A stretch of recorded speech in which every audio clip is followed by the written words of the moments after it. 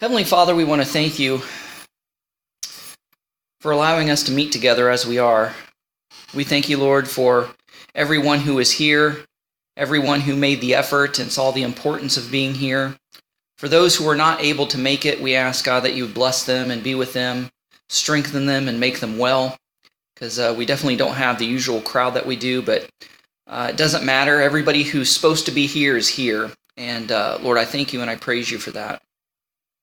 I pray that you would just open up our hearts and our minds to allow your Holy Spirit to move and work in such a way that would bring the most honor and glory to your name, in such a way that would draw us closer to you and transform us and conform us into better people, more according to your ultimate will, work, and way.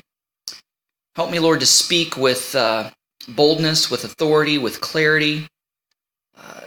Lord, please let the words that I say be your words and not my own.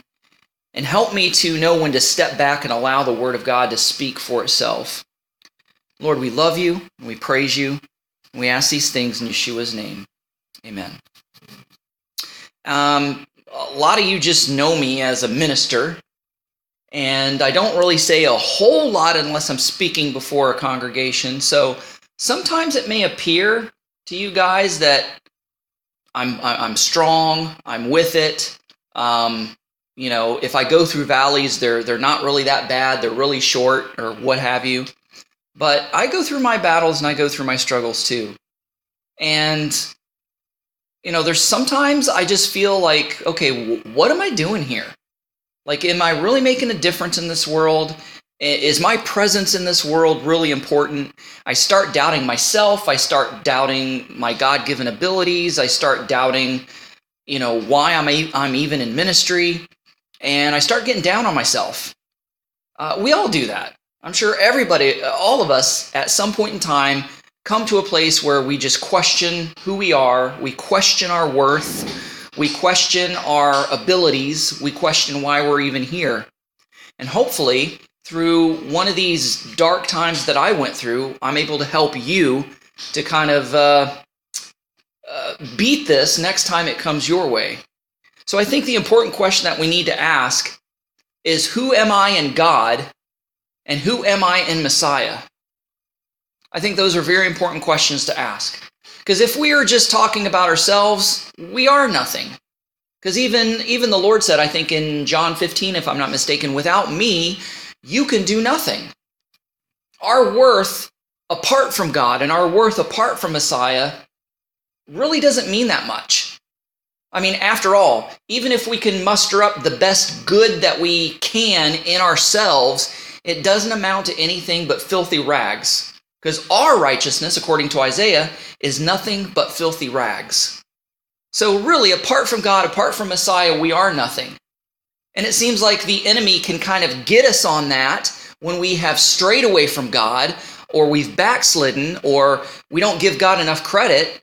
He can call us out for the failures and the worms and the fallen creatures that we really are. So it's important to ask, who am I in God and who am I in Messiah? That's where we find our worth. The Word will tell you all you got to do is look inside yourself. All you got to do is trust your heart. That's where you find your worth. And then there's others of a philosophy that says, well, you may not have any worth inside you. You've got to create your own worth. Or you've got to find your own worth or make your own worth. Well, that's just totally ridiculous. We know from a biblical worldview that there's nothing good inside ourselves because we're fallen human creatures. So if we try to find good within ourselves and we look and reach inside ourselves, we're going to find a false goodness. We're going to find a false righteousness, because that can only take us so far. And if we try to look outside ourselves, we've taken the view off of fallen creation from ourselves, our fallen selves, and we place it on this fallen world. There's nothing of this world that's of wealth that we can find goodness in and find worth in. Some people become famous, and that's where they find their worth. But we know that fame only lasts for a season. So when they're not famous anymore, or public opinion is turned on them, then where do they find their worth? Then what do they think of themselves? Where do they find themselves? There's people who get so wrapped up in their careers and in their jobs, and that's where their identity is. No matter where you go, and you're in a party and you're meeting new people, they'll ask your name, and the second thing they'll ask, well, what do you do for a living? And that's how they rate you and judge your worth in their eyes in that party. I mean, I was just talking with my son-in-law about this, and he says, I just can't stand it when I tell people what I do for a living, and then they're trying to base their judgment on me from what I do. I'm more than what I do. And they think that I could be doing so much more than what I'm doing, or that what I'm doing isn't worth anything.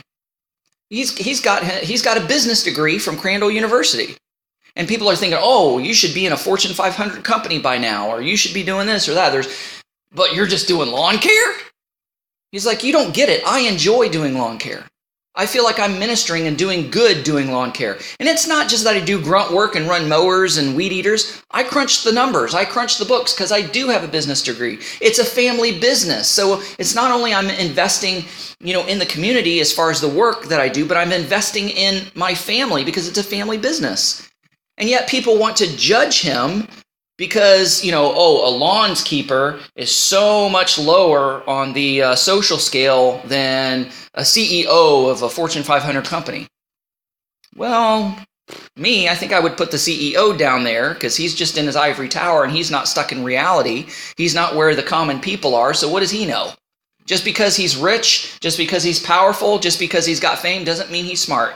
Doesn't mean that he's got common sense. Doesn't mean that he knows it all. And it seems like people flock to the people that have money. Just because they have money doesn't mean they know what right and wrong is. Doesn't mean they know what to do. So who am I in God and who am I in Messiah? So next time you get down on yourself, next time you question your worth, you ask yourself those questions and you think, you know what? I'm important enough to be a thought become reality in God's mind. Think about that. Before this world ever existed, before he spoke this world into creation, before he spoke the stars into creation, the planets, this universe that we live in, we were a concept, a thought in God's mind. Now, we can understand this a little bit because we sit back, especially those of us who are carpenters, those of us who are artists, we have an idea and we take that idea and we make it a reality. As an artist, sometimes I have a picture in my head and I'm able to bring it out on a piece of paper. Or I have a story in my mind and I'm able to bring it to reality, bring it from my mind into this world, into this existence by writing a script or writing a story. So we have an idea a little bit about creation. So think about before anything ever existed, I'm important enough to be a thought become reality in God's mind. Somewhere in eternity past, God thought of you and you and you and you and you and me. We were an idea and concept. And he thought, I'm going to create these people. I'm going to create Tracy and Carla. I'm going to create, Chum and Linda. And I'm going to create you. I'm going to create you. I'm going to create, and he just thinks of everybody. No matter how we came into this world, doesn't even matter. Some of us came here by maybe not so good circumstances. Maybe your mother was raped, or maybe you were an unplanned pregnancy, an unwanted pregnancy. It doesn't matter. The fact that you're here validates your importance. Just your existence validates your importance because you were a thought become reality in God's mind. So you think to yourself, I'm important enough for him to create me with a purpose and with meaning. We may have found ourselves come into existence into this world by unsavory means that I've mentioned before. But that doesn't dictate or create a destiny for our purpose and our existence and our meaning. You remember when in Jeremiah, God said, I called you to be a prophet in your mother's womb. I knew you before you were even born. I knew you while you were being knit in your mother's womb. So the Lord already has a calling and a purpose and meaning for our life even before we are born, even before we do come into existence. He has a plan and a purpose for each and every one of us. We are that important. So let's turn to Genesis. We're going to be going through a lot of scripture tonight. And I think the scripture is going to speak more for itself than I elaborate on the scriptures. So Genesis chapter 1 and verse 27, or 26 rather. Then God said, let us. In other words, the Godhead, God the Father, God the Son, God the Holy Spirit. Some even say the divine council. He even consulted the angels before he created man. That's what some theologians say when it says, let us. Then God said, let us make man in our image and our likeness. So there's that thought. It is like God says, you know what? I've got an idea. I want to make mankind. I want to make human beings. Well, maybe the angels ask, well, what's the purpose of human beings? Why create human beings? Aren't we, the angels, enough? Well, yes, I love you, and you're important to me, and you're important to my plan, but I want to make humans. They're going to be a little bit lower than you. They're going to be like your little brothers, so to speak. He says, then God said, let us make man in our image, after our likeness. Why? For what purpose? To let them rule over the fish of the sea. See, we were born with purpose and meaning. Adam was born with purpose and meaning. Let them rule over the fish of the sea, over the flying creatures of the sky, over the livestock, over the whole earth, over every crawling creature that crawls on the land. So basically God says, I'm going to create man, and he's going to be the managers, the caretakers of this world, of this earth I created. From the animal kingdom to the plant kingdom to whatever else, they're going to be in charge of it all. Wow. Think about that. You remember the first time your mom, your dad, or an authority figure put you in charge of something? It made you feel important. It made you feel like you were worth something. It made you feel special. Special enough for somebody to trust you enough with the care of something else or somebody else. And that's what the Lord did with us for the earth. Because remember, what was Adam's first job? To tend and keep the garden and to guard the garden. He kind of blew it with the guarding part, obviously, because he let the snake in to do its dastardly work. But he gave us a job to do. He created us with purpose and meaning. Verse 27, God created humankind in his image. And the image of God, meaning the way we think, feel, and act. We have a conscience. We have a mind. We have the ability to distinguish right from wrong. We can think, we can reason. We are in the image of God because God is creator, but yet we as people, we can create too. Whether it's giving birth to children, creating other human beings, or whether it's building buildings or painting paintings or writing songs, we create. God created humankind in his image. In the image of God, he created him. Male and female, he created them. And then in Genesis chapter 2, verse 7, then Adonai Elohim, the Lord God, formed man out of the dust of the ground, and he breathed into his nostrils the breath of life, so that man became a living being or a living soul. He didn't do that with dogs and cats and dolphins and spiders and ants and birds. He spoke those things into creation. He just said, be, and it was. He took the time to tactilely, physically create man. Just as we would take a lump of clay and make a sculpture out of it, he formed a human being. I'm going to give life to this lifeless lump of clay. God took his own breath and breathed it into us. We've got the breath of God in us. And that's why we're alive. We became a living soul, a living being. God cared enough to give a little bit of himself to create us. That's how important and that's how special we are. In Genesis chapter 5, verses 1 and 2, this is the book of the genealogies of Adam. When God created Adam in the likeness of God, he made him. Male and female, he created them. And he blessed them and called their name Adam when he created them. Adam lived 130 years, then fathered a son in his likeness and after his image, and named him Seth. The days of Adam after he fathered Seth were 800 years, and he fathered other sons and daughters. So all of Adam's days he lived were 930 years, and then he died.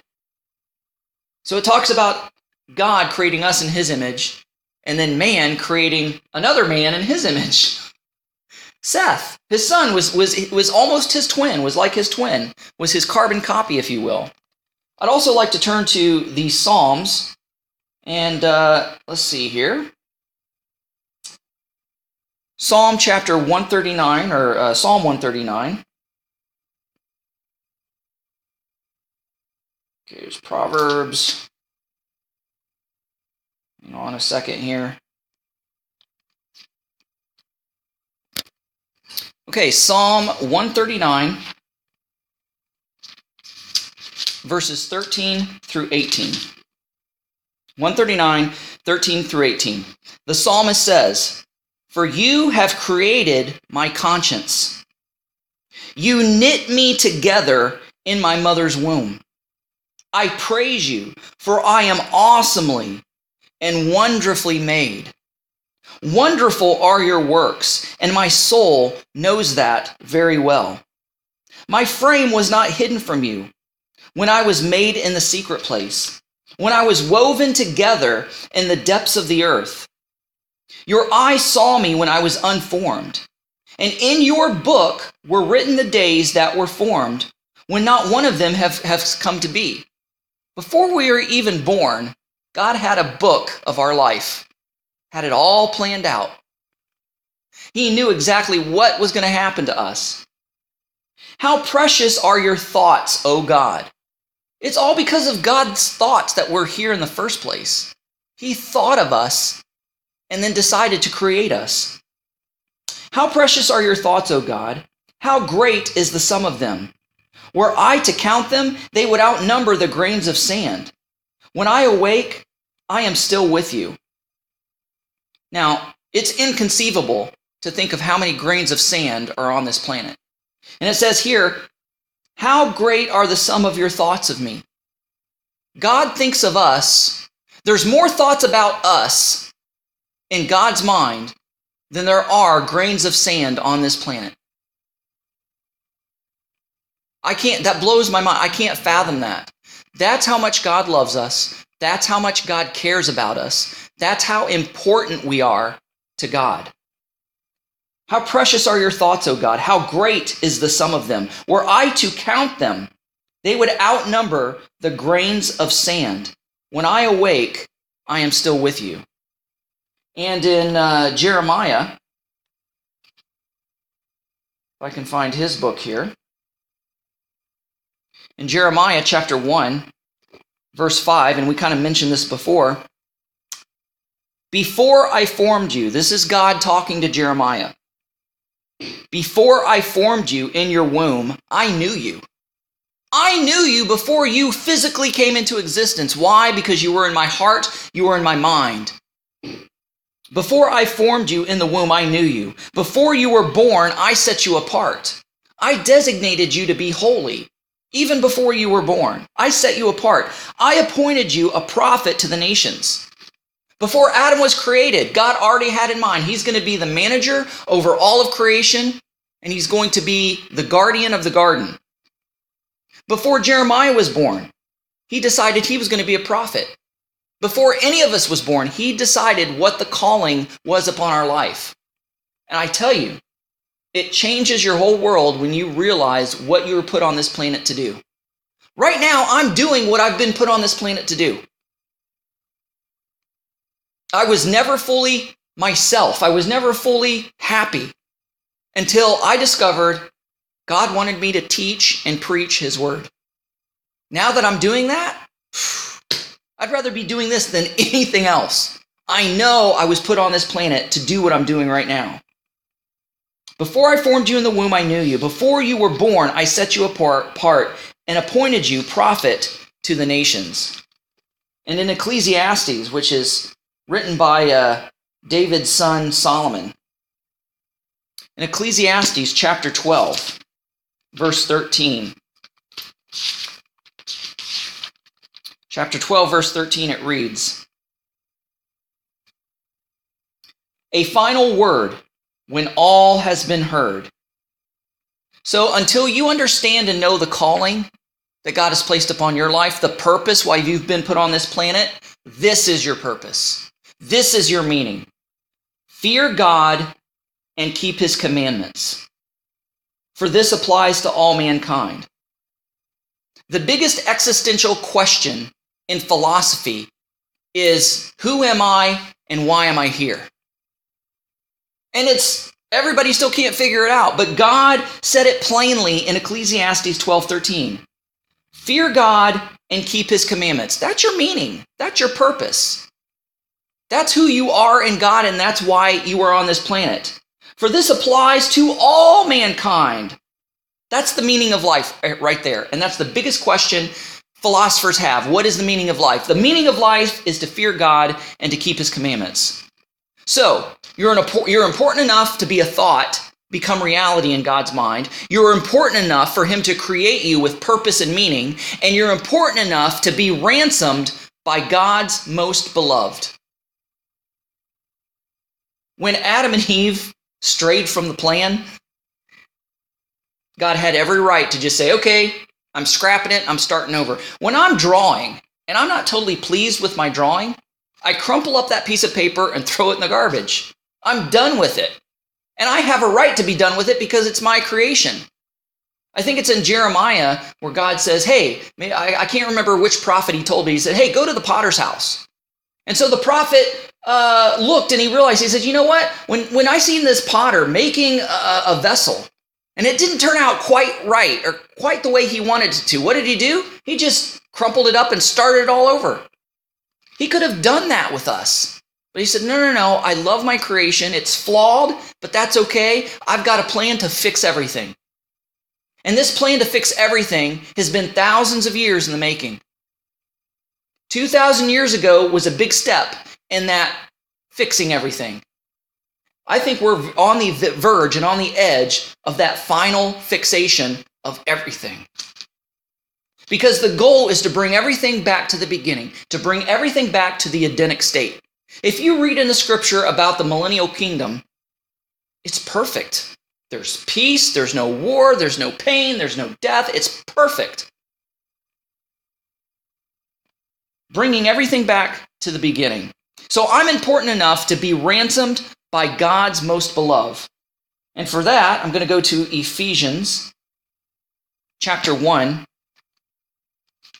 verses 3 through 6. Blessed be the God and the Father of our Lord Yeshua the Messiah, who has blessed us with every spiritual blessing in the heavenly places in Messiah. He chose us in Messiah before the foundation of the world. Before the world was created, he knew it was going to be screwed up. Before the world was created, he knew it was going to be fallen. And he says, I already got a backup. I already got a plan already. I know this is the way it's going to go, but that's okay. We're going to roll with it. He chose us in Messiah before the foundation of the world to be holy and to be blameless before him in love. He predestined us for adoption as sons through Messiah Yeshua, in keeping with the good pleasure of his will, to the glorious praise of his grace, with which he favored us through the one he loves. God sacrificed his greatest love, his greatest possession, if you will, to redeem us, to ransom us. He allowed his own son to step in front of the train, to step in front of the bus, to take the bullet for us. I don't think any one of us here would give up any one of our children for anybody else. There'd be no way I'd sacrifice Ariana to save somebody else. There'd be no way I would do that. But that's exactly what God did for us. And of course, how can we talk about the sacrifice without bringing up John 3:16? That's the go-to. John 3:16, for God loved the world. In other words, all of humankind, all of mankind. For God so loved the world that he gave. willingly, not begrudgingly. He gave his one and only Son. I mean, many of us have many children. Oh, if I sacrifice one, I got 3 or 4 more. It's okay. None of us would do that either. But here, God only had one Son. For God so loved the world, he gave his one and only Son, that whoever, who's whoever? Yeah, it could be anybody. There's no qualification on that. As long as they're a human being is whoever, whosoever. Whoever believes in him, whoever puts their faith or trust in him, shall not perish but have eternal life. For God did not send his Son into the world to condemn the world, but in order that the world might be saved through him. The one who believes in him is not condemned, but whoever does not believe has been condemned already, because he has not put his trust in the name of the one and only Ben Elohim, Son of God. Redeemed. I am his child, and he is my father. He does what's best for me. Now, I said that in the first person, but he redeemed us. We are his children. He is our father. He does what is best for us. So in Luke chapter 11, and I do hope and pray that this encourages you tonight. Luke chapter 11, starting with verse 9. So I say to you, ask, and it shall be given to you. Seek, and you shall find. Knock, and it shall be open to you. The way we read it in English, we just think of knock, knock, knock, and that's it. Or ask, and we kind of imply, oh, we're just asking once. We think seeking, oh, we're just looking really hard just one time. But the way it's written in the Greek, it would be better translated, keep asking, and it shall be given to you. Keep seeking, and you shall find. Keep knocking, and it shall be open to you. For everyone who asks receives. Anyone who keeps seeking finds. Anyone who keeps knocking, it will be open. What father, if his son asks for a fish, will give him a snake instead? And if he asks for an egg, will he give him a scorpion? If you, being evil, meaning being fallen human beings, know how to give good gifts to your children, how much more will your heavenly Father give the Holy Spirit, the Ruach HaKodesh, to those who ask him? Not only did he give us his Son, that would have been enough. But Yeshua, his Son, said, it's beneficial that I go away, because if I don't go away, then you can't receive the Holy Spirit. The Holy Spirit is another gift that God has given us. So I'm important enough to be ransomed and for him to do what is best for me. May not seem it at the time because I don't understand it. But Romans 8, well, we know that Romans 8:28 says, all things work together for good for them that love the Lord and are called according to his purpose. But not many of us remember what Romans 8:32 says. Romans 8, verse 32. He who did not spare his own Son, but gave him up for us, how shall he not also with him freely give us all things? We are his children, he is our Father, and he does what's best for us. Whatever we need, he'll give. Not necessarily our wants, because we don't always want good things. We don't always need what we want, but we will always get what we need. And sometimes, if our wants line up with his will and line up with his goodness or what's good, sometimes he'll even give us our wants. So I am adopted, or we are adopted. We are joint heirs with Messiah Yeshua. We have access to what Messiah has access to. That's pretty powerful if you sit and think about it. We're adopted. We are joint heirs with Messiah Yeshua. So it's like, let's say that we all are siblings. And let's say our rich father passes away, and we're sitting here, in the study, and the lawyer's here, and he breaks open the will, and he reads the last will and testament of our rich father, and we all get equal share in the fortune. We all get a share in the estate. We are all, I'm an heir, you're an heir, but we're all joint heirs. So it says here we are co-heirs. We are joint heirs with Messiah Yeshua. So in Ephesians, back to Ephesians 1:3, Blessed be the God and Father of our Lord Yeshua the Messiah, who has blessed us with every spiritual blessing in the heavenly places in Messiah. Flipping back to Romans, where we just were, back to Romans 8. Romans 8, starting with verse 14. It says, For all who are led by the Holy Spirit, by the Spirit of God, by the Ruach Elohim, these are the sons of God. So it's as if the Holy Spirit is the proof that we're His. It's like that deed or that document that we have rights to be co-heirs with Messiah Yeshua. For all who are led by the Ruach Elohim, the Spirit of God, these are the sons of God.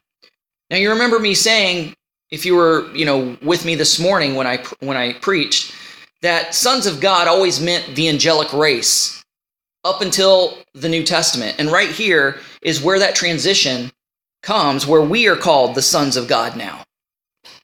For you did not receive the spirit of slavery to fall again into fear. Rather, you received the spirit of adoption.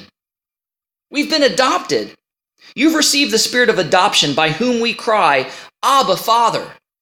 Father just seems so formal and seems so, distant. But Abba is the word for daddy. That's a very intimate term, a very childlike term. You received the spirit of adoption by whom we cry, Abba, Father. Okay, all right, continuing on. The Ruach, or the Spirit Himself, bears witness with our spirit that we are children of God. And if children, also heirs, heirs of God and joint heirs with Messiah, if indeed we suffer with Him, so that we may also be glorified with Him. So, how do I know that we're joint heirs or co-heirs with Christ Jesus and Messiah Yeshua, and we have access to what Messiah has? Well, He gave us an example when He rose from the dead.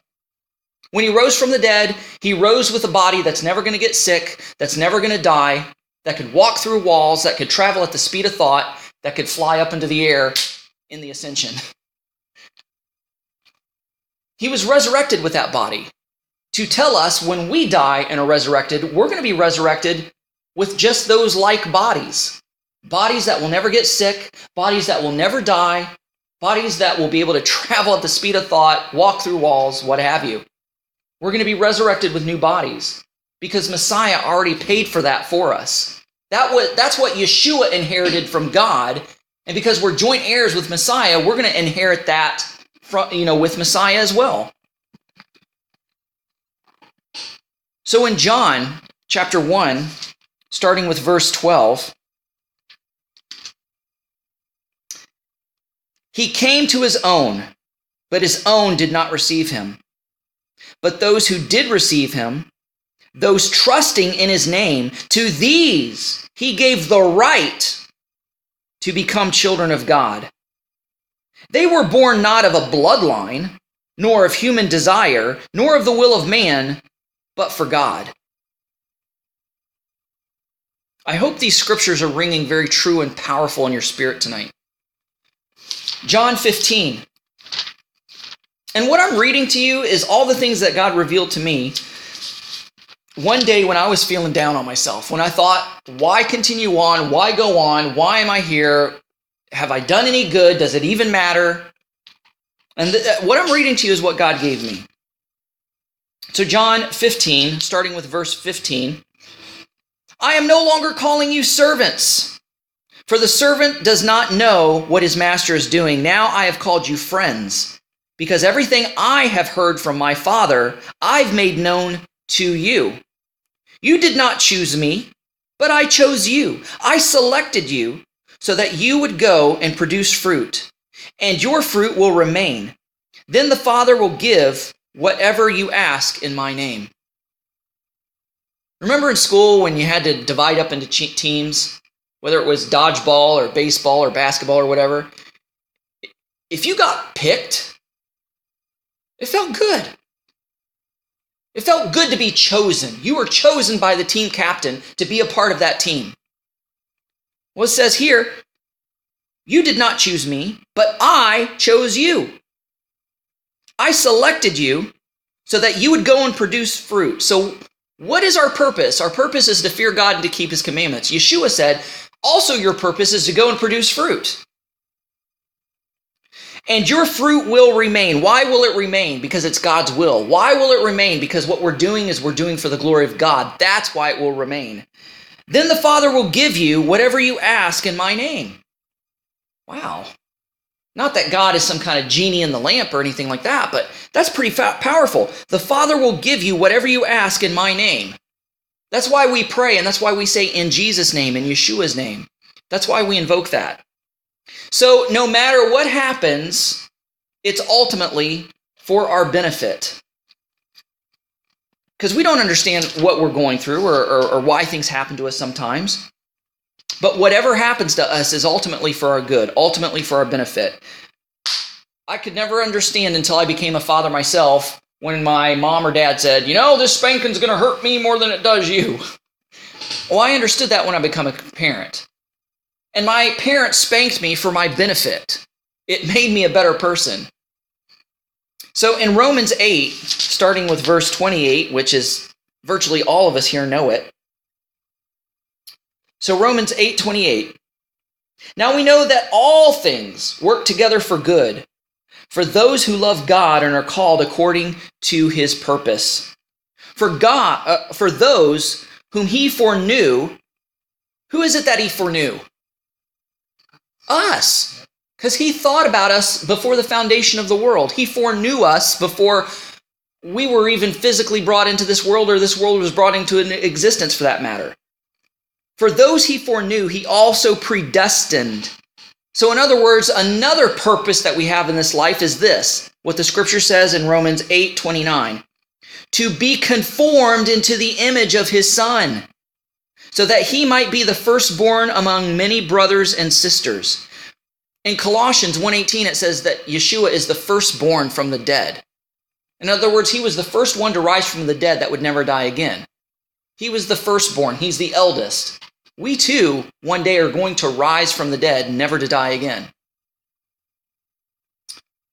For those he foreknew, he also predestined to be conformed into the image of his Son, so that he might be the firstborn among many brothers and sisters. And those he predestined, he also called. And those whom he called, he also justified. And those whom he justified, he also glorified. So we're chosen, we're called, we're justified, and we're glorified. What then shall we say in view of these things? If God is for us, who can be against us? That should give us enough boldness and confidence right there. If God is for us, who can be against us? There's nobody that can defeat God. There's nothing that can defeat God. Nothing that can stand against God. So if God's for us, we don't have to worry about who's against us. Verse 32, he who did not spare his own Son, but gave him up for us, how shall he not also with him freely give us all things? Who shall bring a charge against God's elect? It is God who justifies. Who is the one who condemns? It is Messiah who died and moreover was raised and is now at the right hand of God, and who also intercedes for us. Who shall separate us from the love of Messiah? Shall tribulation, or distress, or persecution, or famine, or nakedness, or danger, or sword? Why do you think Paul was telling the Romans this?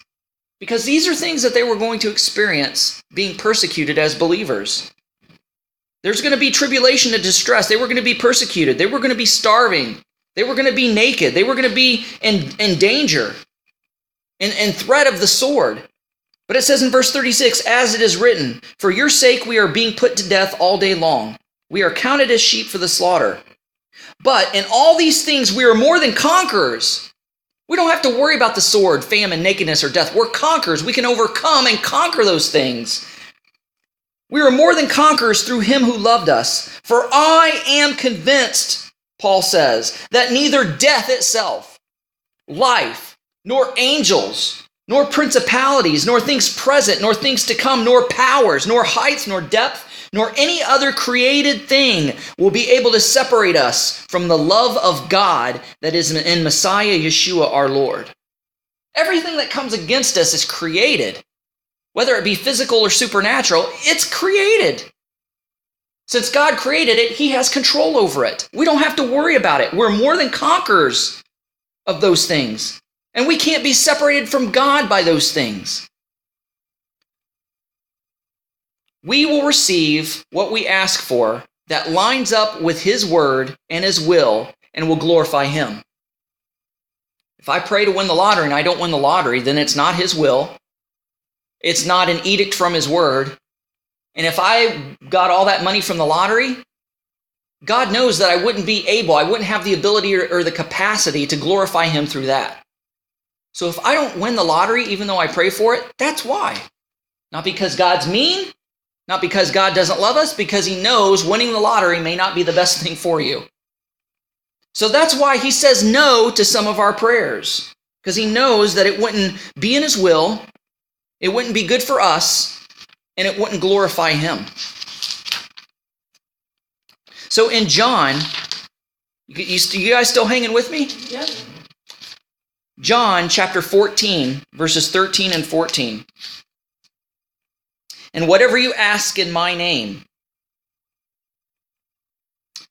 that I will do, so that the Father may be glorified in the Son. See, that's the whole purpose of asking for things. Is not so we would be blessed, not so we would get this or that or get what we wanted, but so that God would be glorified. And whatever you ask in my name, in Yeshua's name, that I will do, so that the Father may be glorified in the Son. If you ask me anything in my name, and that anything implies anything according to his word, anything according to his will, anything accordingly that would glorify God. If you ask me anything in my name, I will do it. And in Matthew chapter 21. Matthew chapter 21, 21 and 22. Yeshua answered them, Amen. I tell you, if you have faith and do not doubt, not only will you do what was done to this fig tree, because the day before Yeshua said, may no fruit ever grow on you again, and overnight it withered, and the disciples were all amazed about it. So that's the context of this verse. Yeshua answered them, Amen. I tell you, if you have faith and do not doubt, not only will you do what is done to this fig tree, but even if you say to this mountain, be taken up and thrown into the sea, it will happen. Now, is Yeshua talking about a literal mountain or a figurative mountain? It could be both. But in this context, in the context of Yeshua's world, mountains was where false gods resided. Mountains were the headquarters of fallen angelic entities, of gods and goddesses. So it could be taken in that context, but it could also be taken literally. Because I think the fig tree was a spiritual representation of sin, because the fig tree was supposedly the fruit that Adam and Eve ate and fell by. Because it was the only tree that gave the leaf to cover up their sin, to cover up what they did wrong. So maybe it's a spiritual implication here. But if even you say to this mountain, be taken up and thrown into the sea, it will happen. And whatever you ask in prayer, trusting, you shall receive. And back to John chapter 16. Like I said, I had a lot of scripture, and I'm trying to let the scriptures speak to them for themselves as much as possible. But in John chapter 16, 23, starting with 23. And that day you will ask me nothing. Amen, amen. I tell you that whatever you ask the Father in my name, he will give you. Up till now, you have not asked for anything in my name. Ask, and you will receive. Why? So that your joy may be full. Joy because you got what you wanted? No, joy because God is being glorified in what you asked for. John also writes in the letter of 1 John, 1 John chapter 5, starting with verse 14. Now this is the confidence, underline that word confidence. Now this is the confidence we have before him, that if we ask anything according to his will, he will hear us.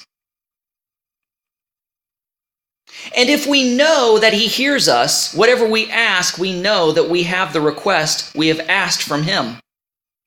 So this is the confidence that we can have. Because we're important to God, because God loves us, because he created us, he wants what's best for us. And in John 15, 7 and 8, if you abide, what does the word abide mean?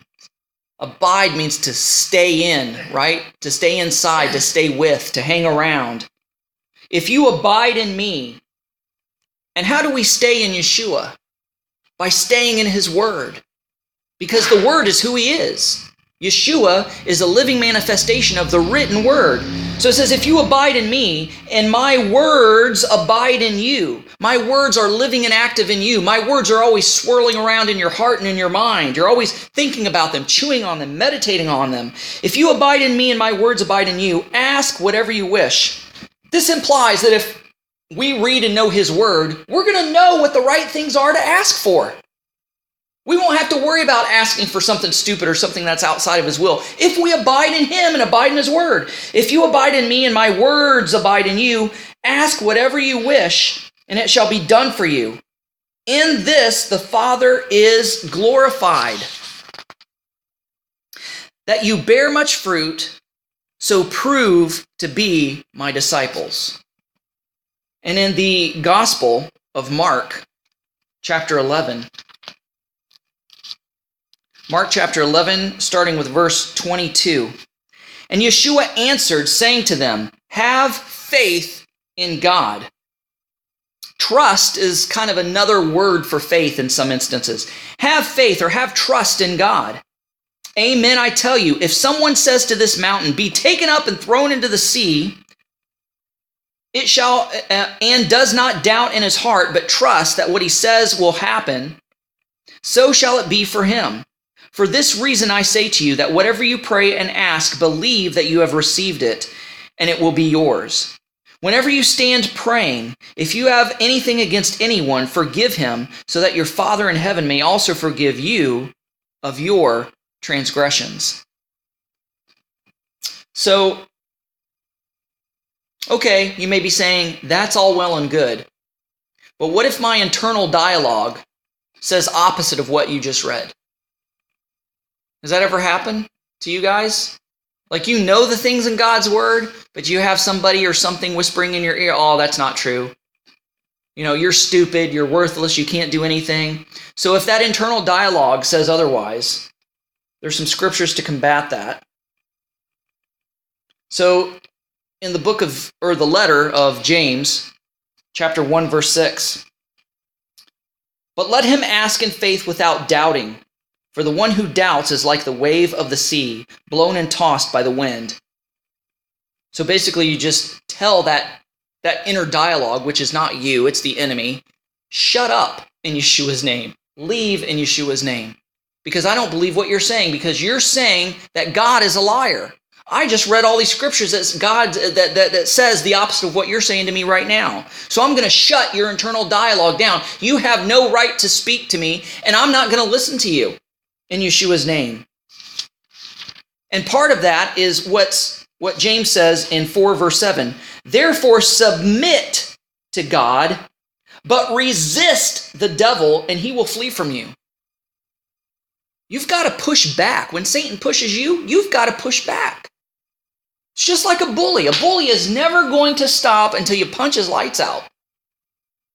The bully will never stop until you stand up to him. And when you start resisting the devil, he'll get tired of it and he'll go away until he thinks of a new tactic to come back to you and torment you with. And Paul says in 1 Corinthians chapter 10, verse 13,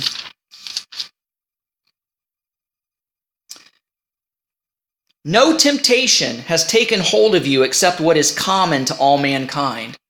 No matter what you're tempted with, you think you're all alone, but somebody else has been tempted in the same way sometime in the past or will be in the future. But God is faithful. He will not allow you to be tempted beyond what you can handle. That's a good assurance. It may feel like, Lord, I can't handle this. It wouldn't be happening if you couldn't handle it. But with the temptation, He will also provide a way of escape. He's going to create a back door for you to get out of that situation, so you will be able to endure it. And in Matthew chapter 16. Matthew chapter 16, starting with verse 13. When Yeshua came into the region of Caesarea Philippi, he asked his disciples, "Who do you say that the Son of Man is?" They answered, "Some says John the Baptist or John the Immerser. Others say Elijah. And still others say Jeremiah or one of the other prophets." And he said, "But who do you say that I am?" And Simon Peter wasn't always eloquent with words. A lot of times sticking his foot in his mouth. Simon Peter answered, "You are the Messiah, the Son of the living God." And Yeshua said to him, "Blessed are you, Simon, son of Jonah, because flesh and blood did not reveal this to you." You didn't learn this in Hebrew school. You didn't learn this from any man or any teacher. But the Father who is in heaven. You got this message directly, this dialogue. You got this answer straight from God. God told you that I am his son. God told you that I am the Messiah. Yeshua said to him, "Blessed are you, Simon, son of Jonah, because flesh and blood did not reveal this to you, but my Father who is in heaven. And also I tell you, Peter, upon this rock I will build my community, and the gates of Sheol, or the gates of hell, or the grave, will not overpower it.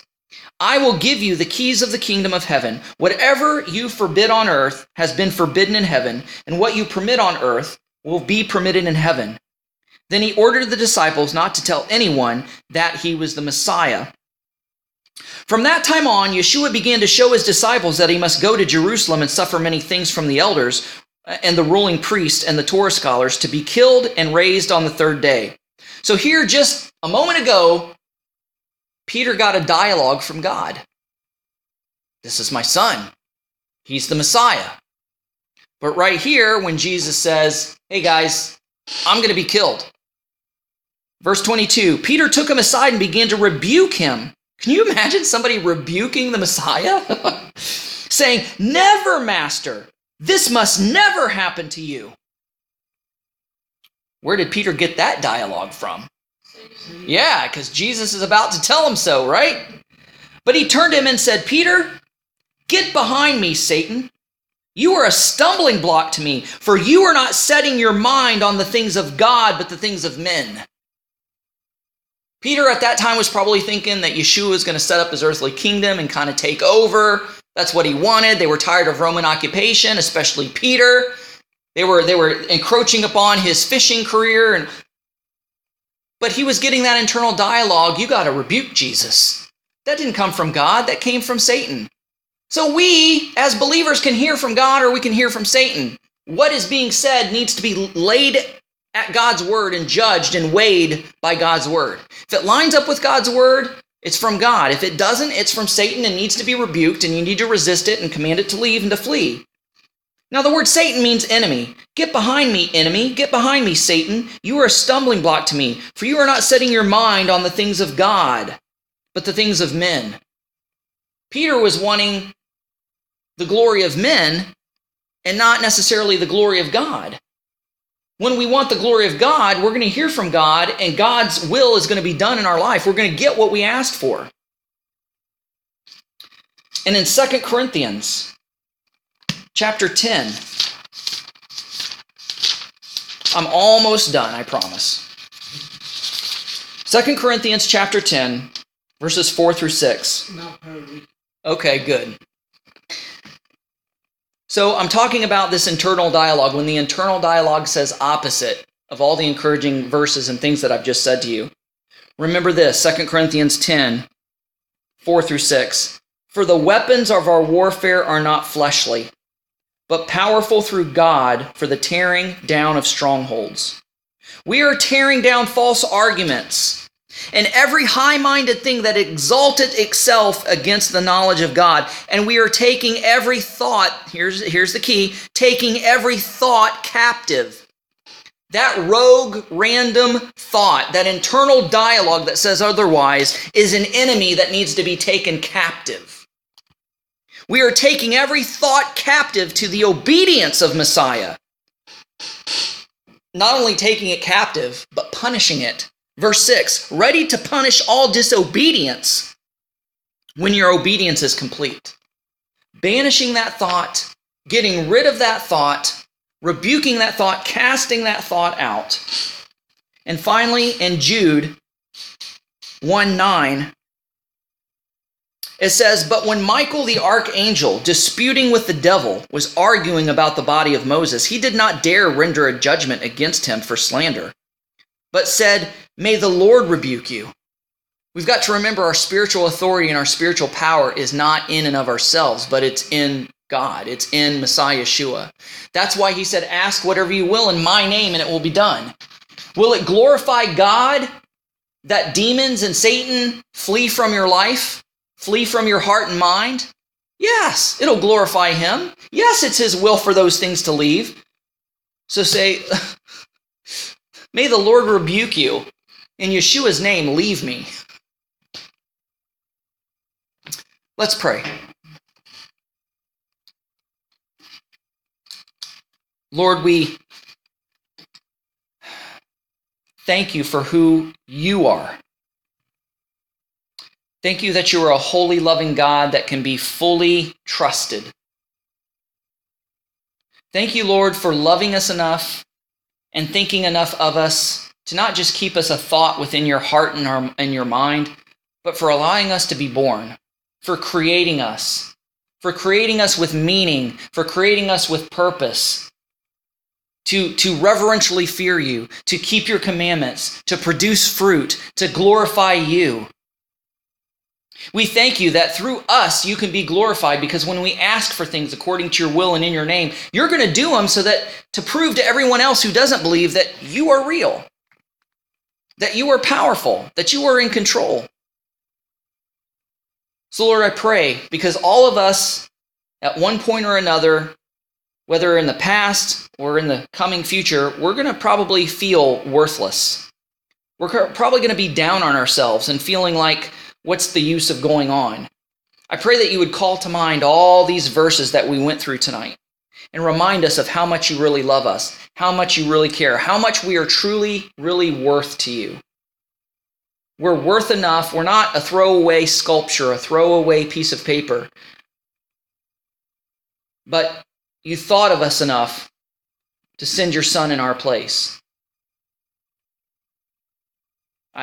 That's how special, that's how much we're worth. That's how special we are. And we know that the Messiah is priceless. Lord, we love you and we praise you. And we ask these things in Yeshua's name. Amen.